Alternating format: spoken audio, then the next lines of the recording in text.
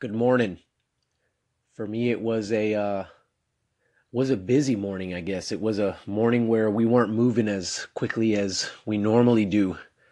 As the school year gets closer and closer to the end, I find myself getting out the door later and later to get my kids to school, daycare for them where they need to be. And this is Monday. Yesterday was Easter, so we got together with family, had a great time.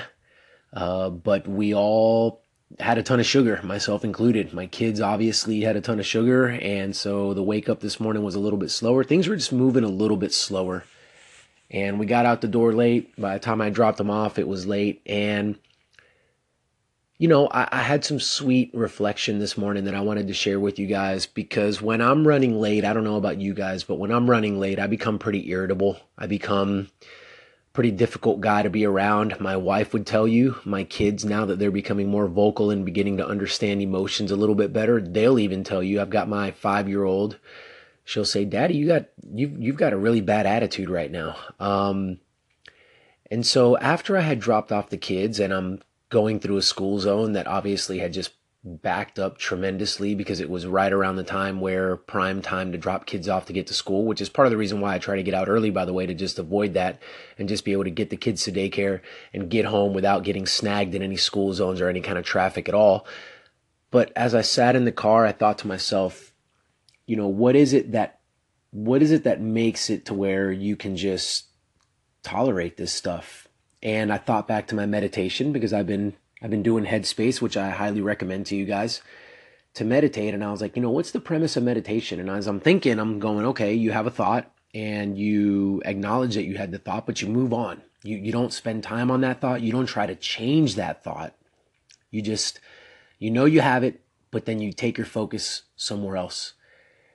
And I thought to myself about this concept, this thing that we have called time, and the fact that when we have a thought and we spend time on it, it becomes a thing. I don't know how to explain it any more eloquently, but when you spend time thinking about something, it becomes a thing.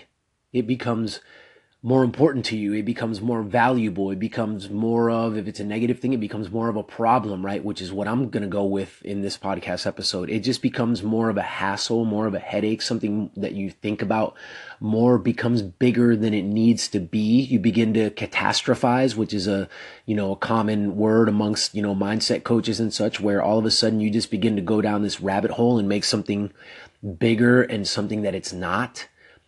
And I thought to myself, this is crazy. How simple of a concept is that, right? If you're running late, if the kids are, we're running late and then I'm going to get caught up in this school zone. I mean, I can't help but think about it. I see red lights in front of me and it's a long line. I look at the clock and I know that we're leaving later than we normally do, but okay, you had the thought, but now go focus on something else. Don't give that more of your time than it needs to have, right? It's the same thing with anything. It's the same thing with, friendships. I can take it into, you have certain people. Don't spend more time than you should with certain people because you know that over time, those people are going to rub off on you maybe in the wrong way, or spend more time around the good people because you know they're going to rub off on you in the right way. It's the same thing. If you have a thought and we know that it's not good for us and it's very quick to know that when we have that thought, then you need to give that thought as little thought as possible and move on and go to something else. And so I just wanted to share that with you guys because it sounds so, I guess, simple, like a lot of the principles that we take in. And at the same time, I hadn't really thought about it until this morning. I hadn't thought about, why has Headspace been so good for me? Why has it been such a good journey that I've embarked upon? Why has it been so effective for me? And I was like, because meditation centers around you're gonna have the thought, but when you have the thought, you don't give it the time that it's wanting from you. You snap out of it, you become aware of the fact you had it, and then you move on to something else.